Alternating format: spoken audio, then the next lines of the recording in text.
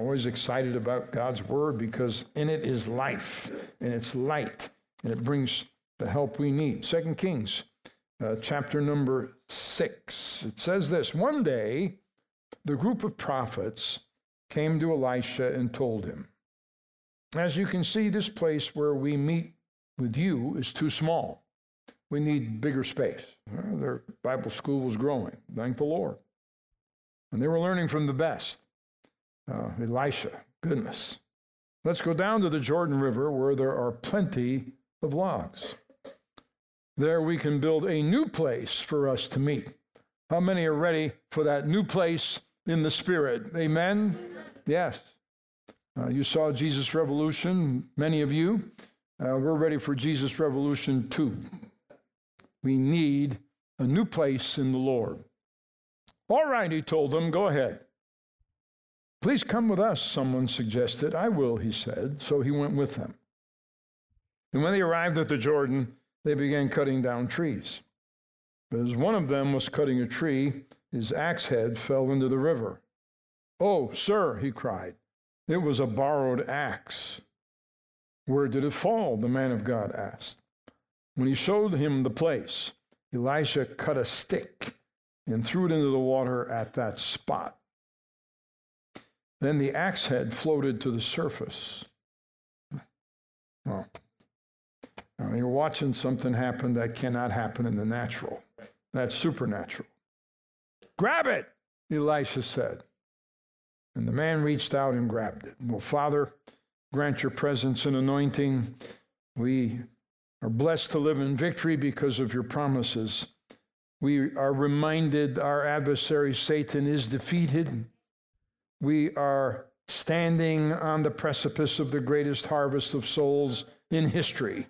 In Jesus' name. Amen? Amen. Amen. You may be seated. 36 times in the book of the Kings, the word Elijah and Elisha, the man of God, is used. 36 times. God's looking for men and women who will confront wrong like these two did. And make no mistake about it, Jesus Christ is about to return. We have rapidly moved into the last of the last days. I don't know about you, but I feel like we're at the 2-minute warning in a big, ginormous game for take it all, winner take all. I sense an urgency in my heart. That urgency is to do whatever we can for the Master as rapidly as we can because he's returning soon. Look around you at the shameless unraveling of what made America great. Life no longer valued, whether it be someone doing what was done yesterday at an outdoor mall and randomly taking lives, or tax dollars used to be supportive of the abortion of life, tax dollars used to fund abortion overseas, disgusting and evil leadership at times that make you nauseous. Our forefathers, our founders, would have gone to war over these issues, and they did. Destroying a life for convenience while pulpits remain silent. Who speaks for the unborn? In the condition our nation is in, we need political leadership bows their knee to seek the face of God and calls on Americans to do likewise. I've got letters that presidents wrote to the nation or declarations they made asking the people to call upon the name of the Lord unashamedly. I can't remember the last time we saw that happen. We need to pray today now more than ever. I'm grieved in my spirit. So many political leaders are blind to spiritual needs in our culture. And they're asking, well, what can we do to fix these problems that people have where they snap and go do the things they did like yesterday?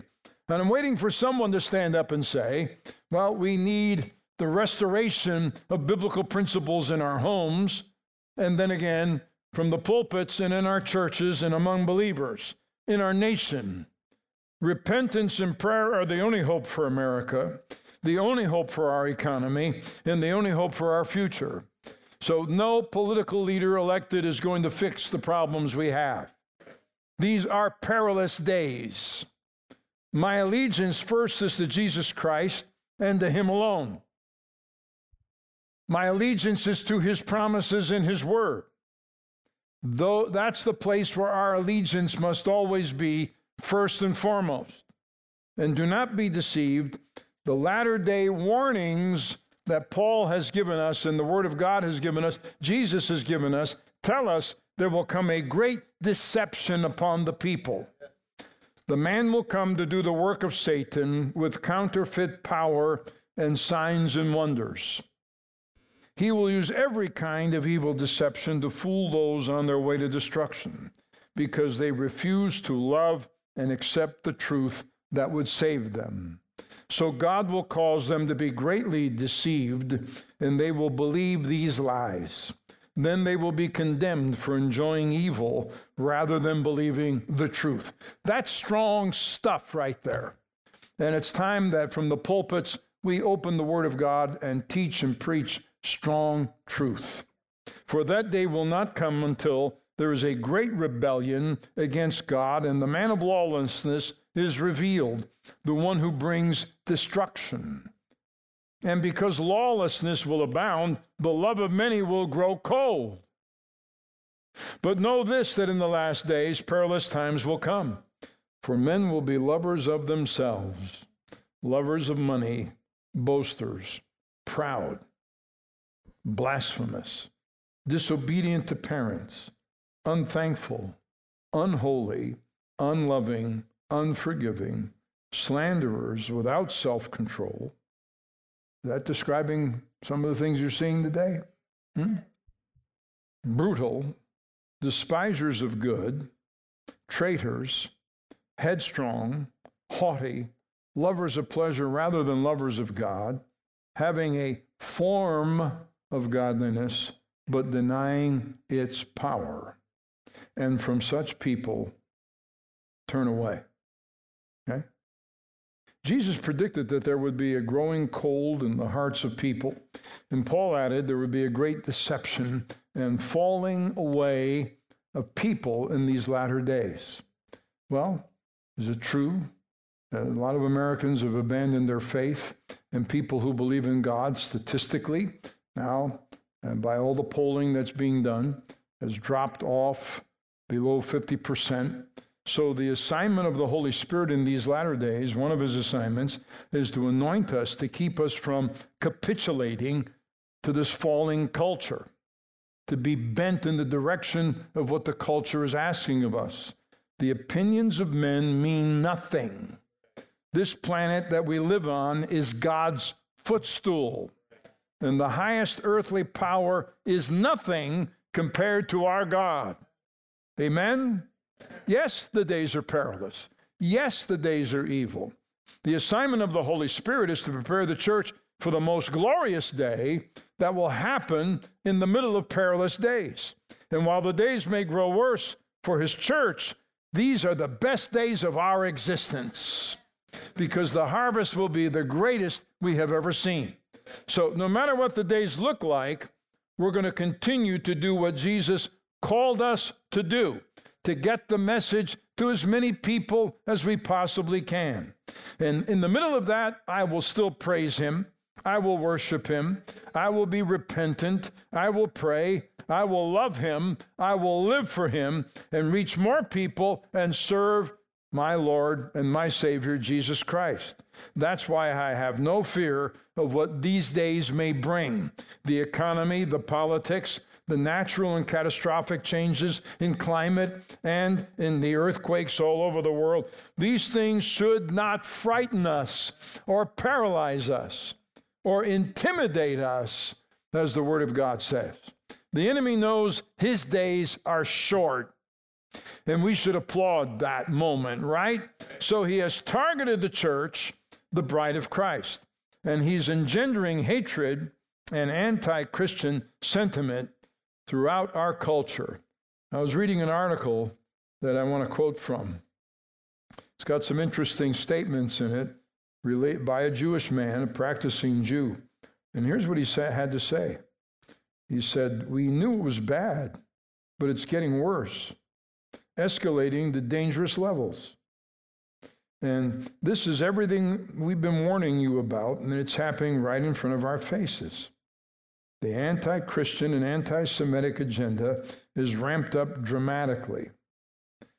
And make no mistake, and this is a Jew I'm quoting from, their target is Jesus, and their diabolical plan is to subvert Christianity and lead Christians astray, pervert Bible teachings and twist them to fit their sick agendas. I thought, wow, he's got some insight the Holy Spirit's giving him, right? And you saw, if you're studying the news at all, that a Christian university in Arizona had those that were prospective teachers banned from a public school system because they didn't want the Christian influence from the teachers graduating out of this Christian university in Arizona.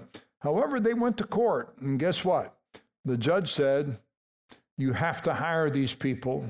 Even though they're believers in Jesus and they practice Christianity, you cannot discriminate against them. It's against the Constitution. So thank God we've still got some people who've got their heads on right. Yeah. And how about the California school teacher that was fired for refusing to hide the students' gender transition plans from parents? She said, I refuse to do that. I'm a believer in the Word of God. I'm a follower of Jesus, and I'm not going to do that when parents should have information about what their kids are up to these days. And thank God she's standing up, and once again, we pray that she wins this case, right? Amen. But that's the kind of day that we're living in. Attempts to take away spiritual freedom, the threat of possible imprisonment for those preaching the gospel, and that did happen to some preachers up north over the line in Canada. That's all real. And this corrupting of our Constitution is happening at a very rapid pace. We are living in an accelerated period of time in history. I don't know about you, but time seems to be moving a little more quickly and things more rapidly happening than I've ever seen them at once. The way some of our people in ministry have been putting it to me, and we've been sharing the stories, we've lived 10 years in the last 3. Everything has moved so rapidly. And once a nation loses its moral ground, it does not recover it. And in many cases, the church has sat silent. The church has been quiet. And some pastors have preached more feel-good sermons than the Word of God. Our nation must make a U-turn and return to the Lord. Amen? We are not for a political party, but we are for the Lord Jesus Christ. We are for His kingdom. We are for His word. We are for the church, His bride.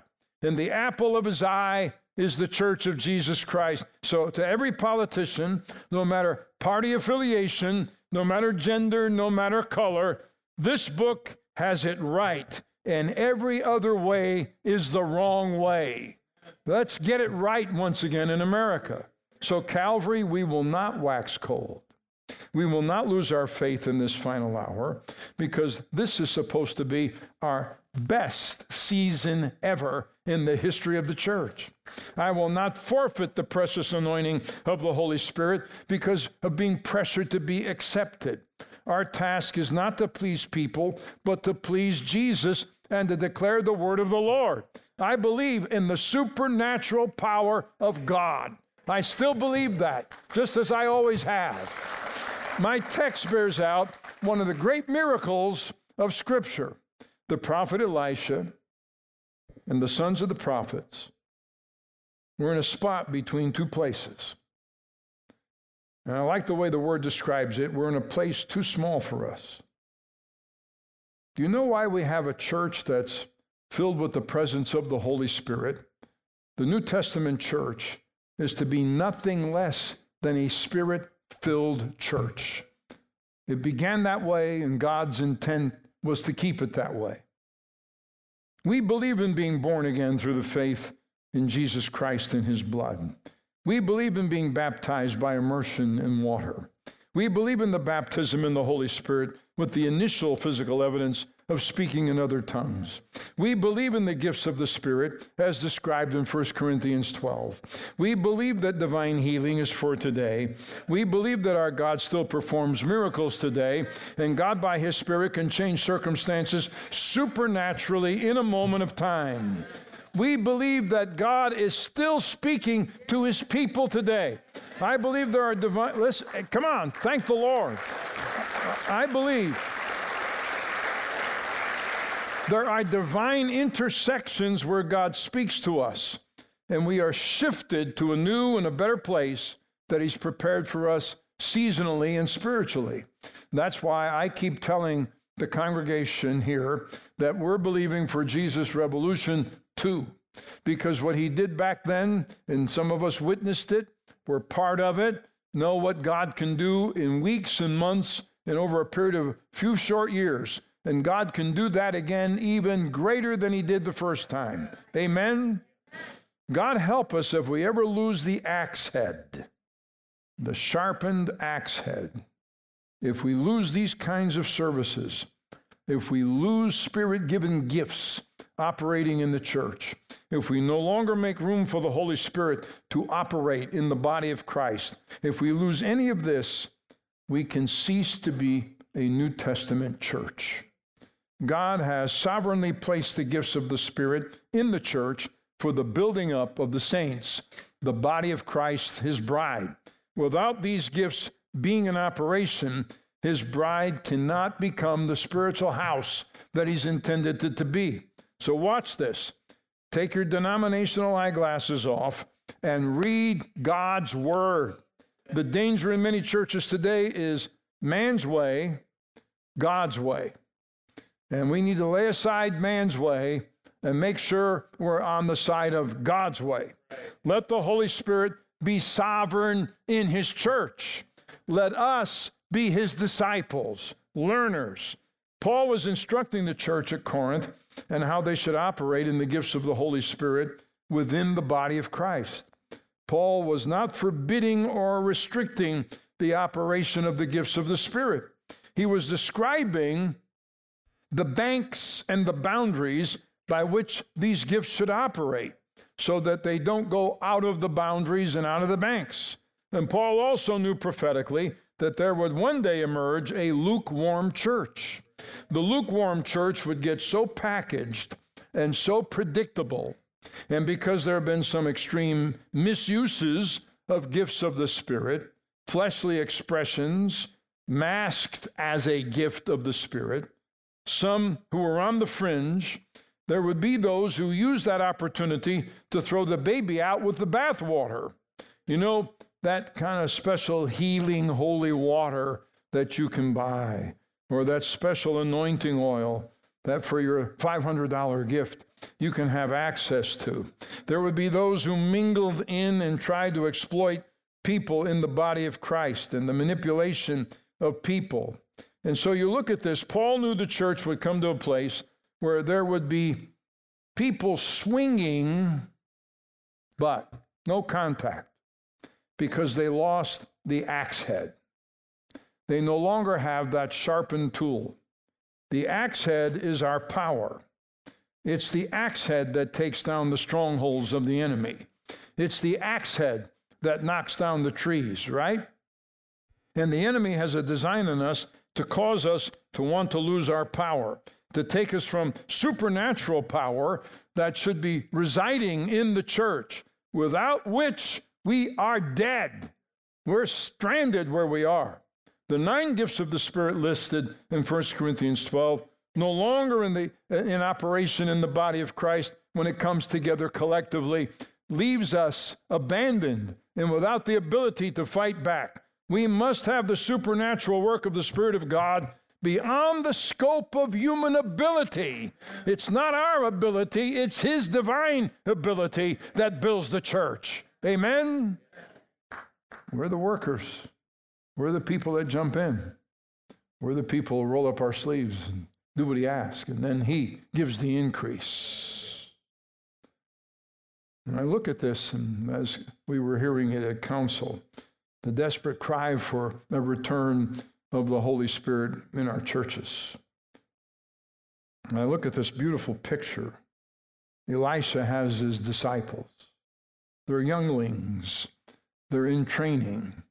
They're learning to use the gifts that God would give them from the teacher, the master teacher.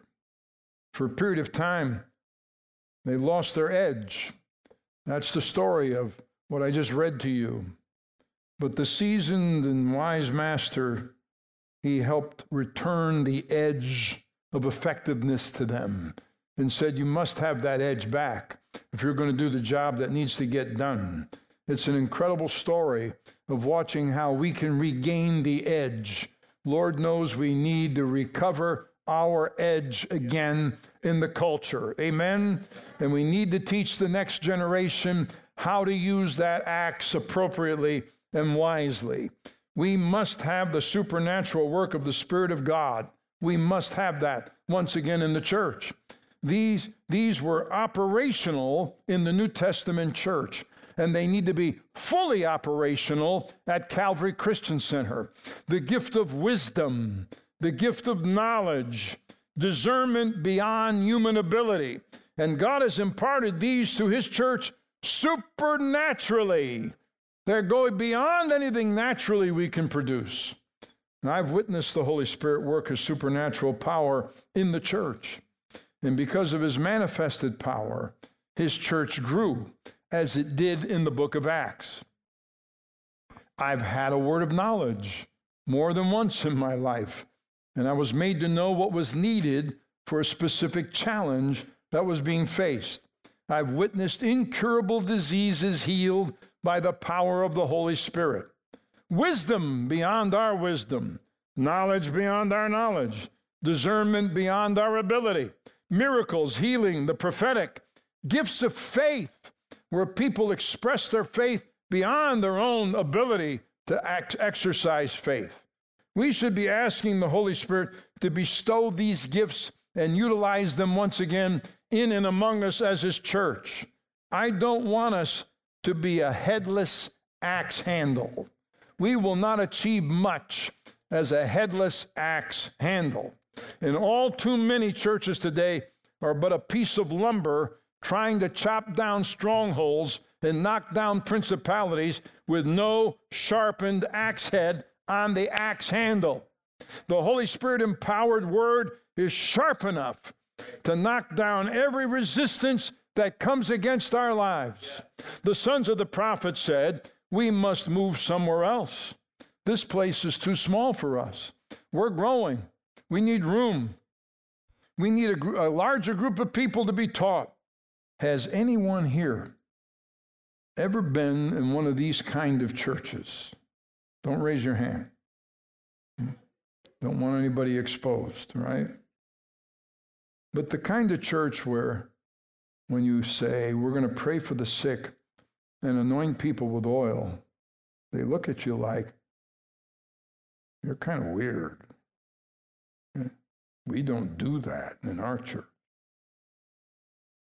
And many today have felt a compression of these kinds of denominational settings and restrictions. It's become limiting, and we've got to grow past all of that. Something in us has got to stir and become hungry for more, because there is more. The routine, people come in, they have click worship, sit down, look up at a preacher, talks to them for 15 minutes, they get up and they go away. And we have added smoke and lights to change all the routine up a little bit so we can keep people's interest. You want real excitement in a church service? Watch someone get healed. Watch someone get delivered. Watch someone get restored. Watch something happen that only God can do. But it just got a little too small for some of us. We got tired of sitting out there week in and week out, like my family and my heritage, hearing the same not too challenging message with little visible change in anybody's lives. God has called us first to salvation and secondly to spiritual maturity. In order to grow, there has to be the power of the Holy Spirit at work in the life of every believer, revealing the Word of God so we can grow. When the sons of the prophets were speaking of the place being too small in this text, they were talking about near the banks of that river, holding the river in its course. And they felt squeezed where they were. Pressure that we need more expansion, more room, more opportunity, more sons of prophets. And there are those who are attempting to squeeze God into a very specific denominational box. This is who God is. This is how God can do his work and how far it can happen in any given service. God used to perform miracles and used to heal the sick, and he chased devils out of the lives of people. But today we just have, psychological issues and emotional problems. No one in America gets possessed by devils, right?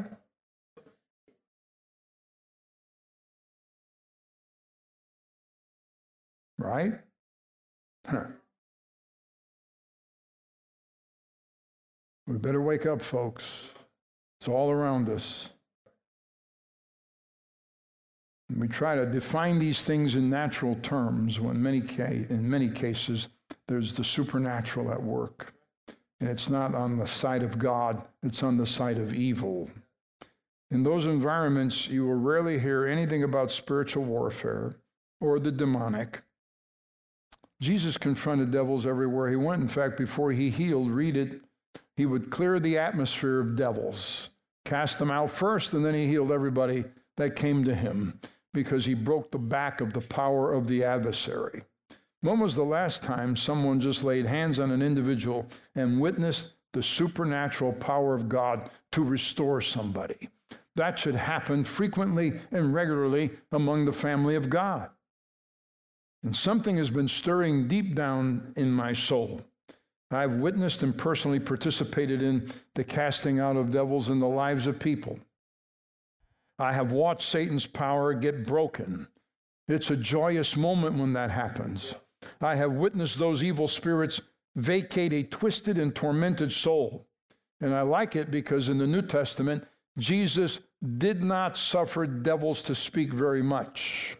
He didn't start having a lengthy conversation with them. He got them out of the people as fast as he could. I've watched glassy eyes clear and lips that were screaming in a language and in a tongue that was not of God and in a voice that was demonic soften and proclaim the name of Jesus. When they were freed from the control of possession because they were raised in the home of a witch who practiced witchcraft every single day in that home. And that young lady was exposed to that from childhood and lived out her life until she was confronted with Jesus. And watch the devils come out of her was a miracle you never forget, right? I've watched the sick recover. I've seen addicts instantaneously delivered. God, restore us with that axe head once again, where the church can stand powerfully against all the works and dynamics of the devil. Because Calvary, you have power to walk on serpents and scorpions. Because Jesus gave you power over all the power of the adversary. The place was too small for them. So they began to come out of those small places and gather where they could grow and expand and develop, and become what and who God called them to be. So the word says they desired to go down to the wide part of the Jordan. We want to come out of the constraining stuff and get into that river. Where is that river? Where is the river we need to find? Well, Jesus made it very clear on the last day, the great day of the feast. Jesus stood and cried out, saying, "If anyone thirsts, let him come to me and drink. He who believes in me, as the scriptures has said, out of his heart will flow rivers of living water." Jesus is speaking of the Holy Spirit. And he said, are you thirsty? Do you want more? Are you not tired of just living on pause? I'm thankful I'm saved. I've been water baptized, and now I'm a member of my church. Are you tired and hungry for a little bit more now that you've heard the same old stuff, routine for the last decade? Jesus said, if any man thirsts, let him come to me come to me. On the last day, the great day of the feast, Jesus stood and cried out, if anyone thirsts, let him come to me and drink. He who believes in me, as the scripture has said, out of the heart will flow rivers of living water. But this he spoke concerning the Spirit, whom those believing in him would receive. For the Holy Spirit was not yet given, because Jesus was not yet glorified. So he's speaking of the river of the Spirit of God that we need to flow in the body of Christ once again. And Jesus is saying there, the river I'm speaking to you about is going to appear in you after I ascend to the Father. When I have ascended to heaven, I'll release to you the river of the Holy Spirit. And out of your core will flow the river of my anointed presence. That should be who we are as the church. And he was saying, if you're tired of the constrained space, then you're ready for the river. And he said, then come to me. Seek Jesus. Seek the face of the Master. It says this in 2 Kings. And take a beam and let every man take a beam from there. And let us make. So Elisha, where we may dwell. So Elisha said, go. Okay? This is for all of us. Let every man take a beam and let us make a place where we may dwell, right? Each was taking a beam.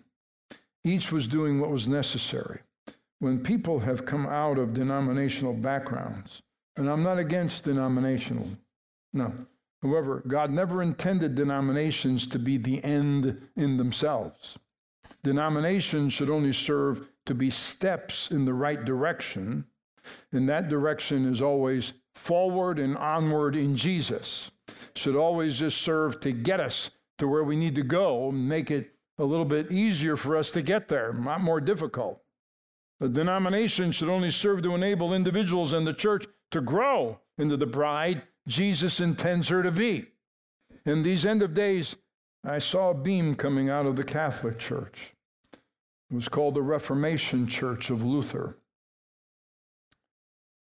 I remember the family members that were participants in receiving that message of faith.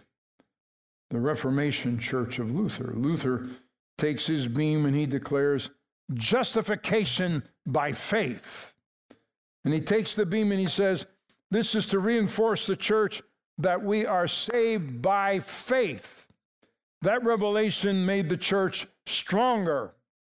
And when the revelation hit the church and all of a sudden people realized, I don't have to burn a candle to get saved.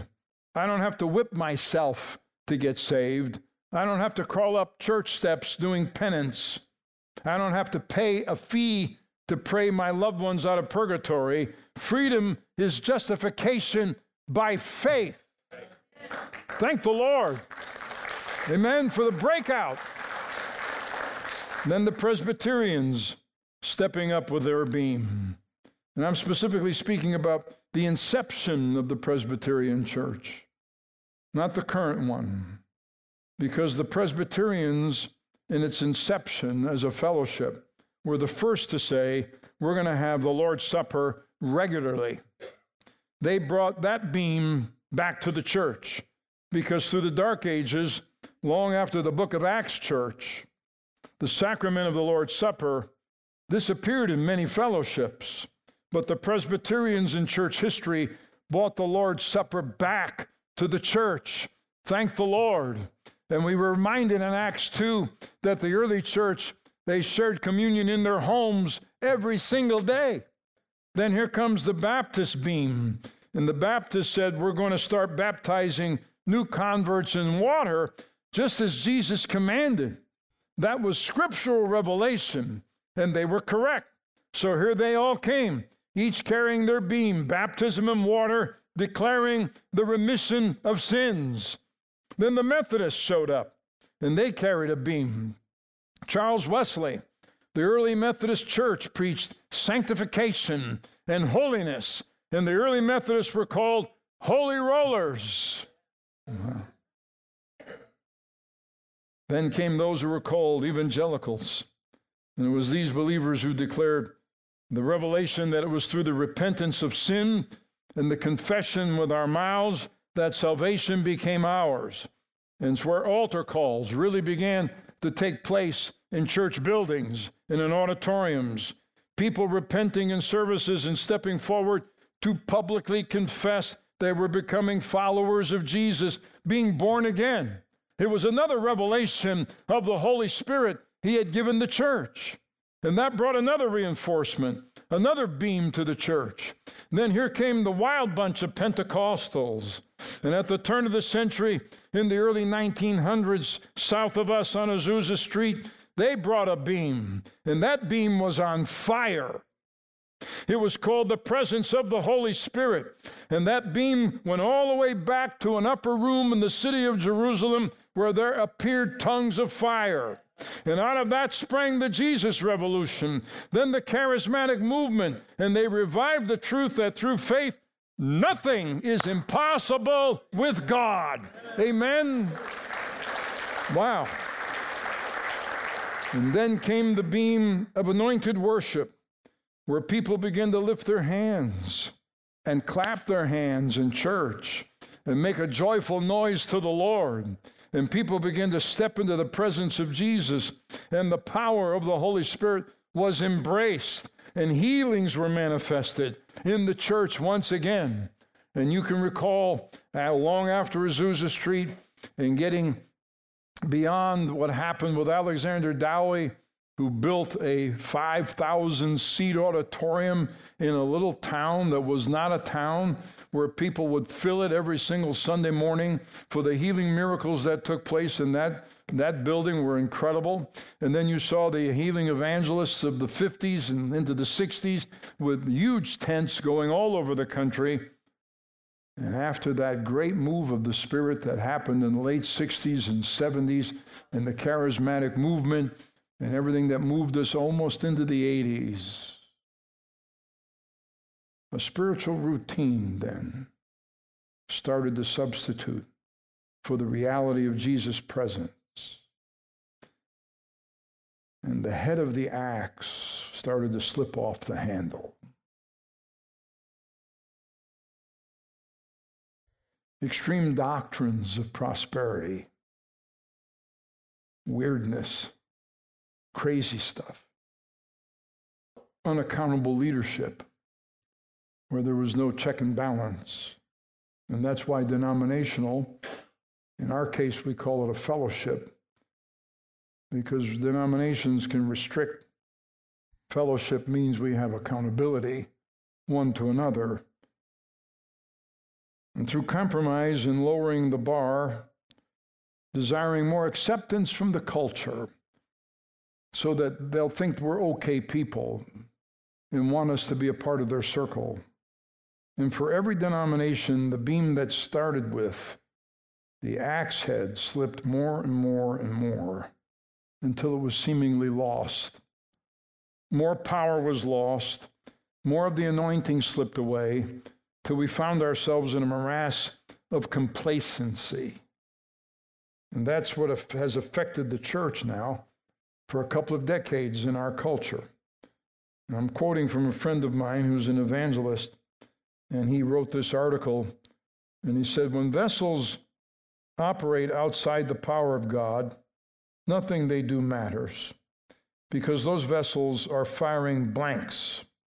And he quotes Arthur Matthew, and he said this 50 years ago, quote, my burden relates to the flood of evil that the devil is pouring into the world, and at the same time, the passivity of many of God's saints as they view this state of affairs and their ignorance of the part God expects them to play in the warfare against Satan. End quote. Imagine what he would say about the church today if he said that 50 years ago. And then I go on to quote my friend, is there still hope? Can we do anything about all of this? Can somehow we revive the powerful weapons of the Lord? And he says the answer is yes, absolutely. And he says these are some of the components that are needed. Vessels of God need to be filled again with the Holy Spirit. Vessels of God are created for a specific crisis. That's why the Jesus Revolution was so impacting it stopped the fall of our culture and turned our nation off the tracks it was on back toward the things of God, and there was renewal in the land. So when God chooses a group of people in a season, it's for a specific task and for a specific crisis. Vessels of God are soul winners, because when there's genuine movement of the Holy Spirit stirring up the body of Christ, people begin to become born again once again en masse. Then he says, vessels of God will call out false ministers and false doctrine, and they will even name names. And I thought, whoa, yeah, whoa, okay, all right. When you read Paul's epistles, you recognize something very important, that about 50% of everything he wrote was straightening out false teaching and false doctrine. If Paul were around today, the church of our day would be getting another letter. Okay? And to make the point, he says this: Demas has forsaken me. He names him, having loved this present world. Crescens is departed for Galatia. And then he says, Alexander the coppersmith did me much harm. May the Lord repay him according to his works. You also must beware of him, for he has greatly resisted our words. And then, of course, in John's epistle, the third one, I wrote to the church, but Diotrephes, who loves to have the preeminence among them, does not receive us. Therefore, if I come, I will call to mind his deeds, which he does, prating against us with malicious words. And not content with that, he himself does not receive the brethren. Vessels of God, he goes on to say, well, I guess Paul called out a few people, didn't he? Vessels of God operate in true supernatural gifts of the Spirit. And David Wilkerson said, quote, if Paul had preached and taught without signs and wonders, his message would have never had its full impact. Absolutely true. Yes, there have been gross abuses of the gifts of the Spirit. That does not mean we should shy away from seeking the true gifts and presence of the Holy Spirit in the church. Can you say amen to that? Amen. Amen. In every denomination, the beam they started with, if you track them historically, the axe head slipped more and more until it was lost. More power was lost, the anointing slipped away, and complacency set in. Hear me. I'm not preaching to you to be negative, but honestly and with reality, look at the state of many churches in America over the last decade. Every denomination has had setbacks over the last decades, and especially in the last 3 years. We can't point fingers at any denominations. No, we have to join our arms together and declare to the God of heaven, we need to locate and restore the axe head to the beam again. We once again need to recover our edge. And no matter what the denominational stripe, I can tell you this, we'd better get the gospel with power back in our churches in America. We'd better get the gospel of purity back in American churches today. We'd better get the gospel of holiness back in American churches today. We must reacquire the truths of the gospel and the anointing of the Holy Spirit back in America's churches. Are you hearing this today? Amen. And it first and foremost must start in our homes. If you look at the text, you'll see that the axe head fell off. The iron axe head fell into the water, into the river. Now notice God's saying, if you want the power back, you got to go get it where it's found. It's in the river. We've got to get back to the river. If we want the impact, if we want an impacting swing, right? Get back to the river, because the only place we're going to be able to get the axe head back onto the axe handle is from the river. And notice what the scripture says that Elisha the prophet did. So he cut off a stick and threw it into there, and he made the iron float. Now, I'll make an analogy out of that. That stick can represent Calvary. With it, he touched the water. And I'm thankful every day, and we'll celebrate that again tonight, thankful for the cross. And now we also need something from the river. When the priest was anointed in the Old Testament, they anointed the lobe of his right ear, the thumb of his right hand with blood. Then they anointed his large toe on his right foot with blood. But that wasn't the end of the anointing. They followed that with the anointing of oil. And the anointing oil was placed on his right earlobe, on his right thumb, and on his right large toe, because the oil followed the application of the blood. Because wherever the blood is applied, then the oil, which represents the Holy Spirit, that is what's supposed to follow. And once you've been washed by the blood and covered by the blood, sequentially, biblical experience, what should happen next for us in our lives, we should cry out and hunger for the oil of the Holy Spirit. Remember the story Jesus told of the last days that we'd be living in, and he was trying to prepare the church for this day of the 10 virgins, some of who were in the bride chamber and did not have any oil left in their lamps, which means they ran out of anointing of the Spirit in their lives. Read it. The kingdom of heaven can be illustrated by the story of 10 bridesmaids who took their lamps and went to meet the bridegroom. 5 of them were foolish and 5 were wise. The 5 who were foolish didn't take enough olive oil for their lamps, but the other 5 were wise enough to take along extra oil. When the bridegroom was delayed, while we're waiting, they all became drowsy. Church has had a nice long nap in America for a couple of decades and fell asleep. At midnight, they were roused by the shout, "Look, the bridegroom is coming. Come out and meet him." That's why we need Jesus' revolution too. Amen? All the bridesmaids got up and prepared their lamps. Then the 5 foolish ones asked the others, "Please give us some of your oil because our lamps are going out." But the others replied, "We don't have enough for all of us. Go to a shop and buy for yourselves." But while they were going to buy oil, the bridegroom came. Then those who were ready went in with him to the marriage feast, and the door was locked.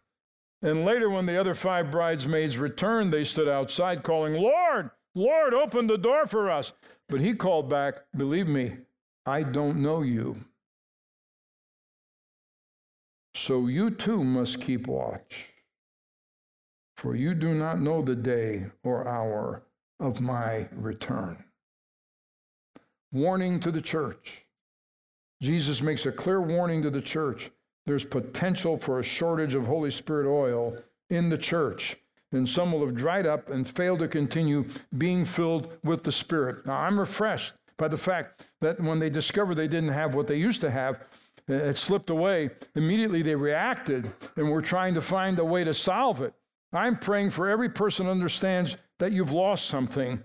If once you walked in the presence of the Holy Spirit, if once you prayed in the Holy Spirit, now you don't. If once you used to walk hand in hand with the living Word of God, and now you don't do that, you don't find time. If once you had a worship life, but now it's just routine, I'm praying as your pastor, you'll come to a revelation that you need something that slipped away, and you're only doing what you're doing out of routine, and you're realizing that you're in the forest, and you're trying to cut down a tree with nothing but the blunt axe handle, and without the axe head, you're not going to make a dent in that tree. And that's what worship is when it's performance and it's not anointed. That's what preaching is without the anointing of the Holy Spirit. It's just tapping when you ought to be cutting. That's what praying without the anointing of the Holy Spirit is like. You can pray until you're blue in the face. But when the Holy Spirit comes on your life, there's a blade that shoots up out of that piece of lumber, and suddenly hell has attempted to grow up in your life is going to get chopped down, because the anointing makes the difference every single time. Amen. It's time to close. When Elisha touched that river with that stick, because the oil comes after the blood. Because when we come through the blood, we jump into the river of the Holy Spirit. Elisha was teaching all of us a picture of Revelation. It's in the river of the Holy Spirit, where the miraculous and the power of the Lord takes place. The word says that when Elisha touched the branch into the river, the axe head floated to the top. How many know that's supernatural? Because metal doesn't float. Can you see it? I believe that bubbles begin to rise up first. Then the axe head swam up to the top and floated on top of the River Jordan. The next thing you know, it's doing a backstroke across the Jordan. So it gets into the reach of the sons of the prophets, and Elisha says, pick it up. If we're going to build his church, we can't do it with the clever speech of men. We can't build a church with good music and technology alone. We can't build a church with just dynamic programs we put together. And that's what they were doing. They were building a house of God in Elisha's day. If we're going to build a church, we better get something out of the river called the anointing of the Holy Spirit, because it's the anointing that makes the difference. Because it's not by might nor by power, but by my Spirit, says the Lord of heaven's armies. It's the power of the Holy Spirit flowing in and through us that enables us to be the kind of bride that Jesus desires to come back for. How many want to be that bride? Want to be that person that Jesus is coming back for? Amen? So stand to your feet with just a few more moments, with our eyes closed and holding steady.